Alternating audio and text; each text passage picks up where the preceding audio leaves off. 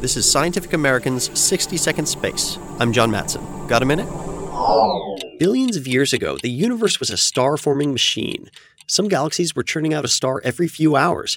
But today, the Milky Way produces maybe a couple of stars annually.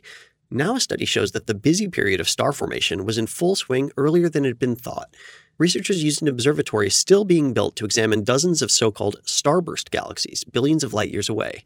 The 66 linked dishes of the ALMA telescope array in Chile were inaugurated on March 13th, but even a beta version with 16 dishes was able to peer deep into the history of the universe. ALMA measured precise redshifts, or cosmic distances, to 18 of the starburst galaxies. 10 of those turned out to have redshifts greater than 4, meaning that the light from the galaxies took more than 12 billion years to reach us. The study is in the journal Nature. On average, the starbursts were much farther away than similar, previously known objects. So the new study shows that vigorous bursts of star formation were already happening just a billion years after the Big Bang, proving that our universe was a precocious youth. Thanks for the minute. For Scientific American's 60-Second Space, I'm John Matson.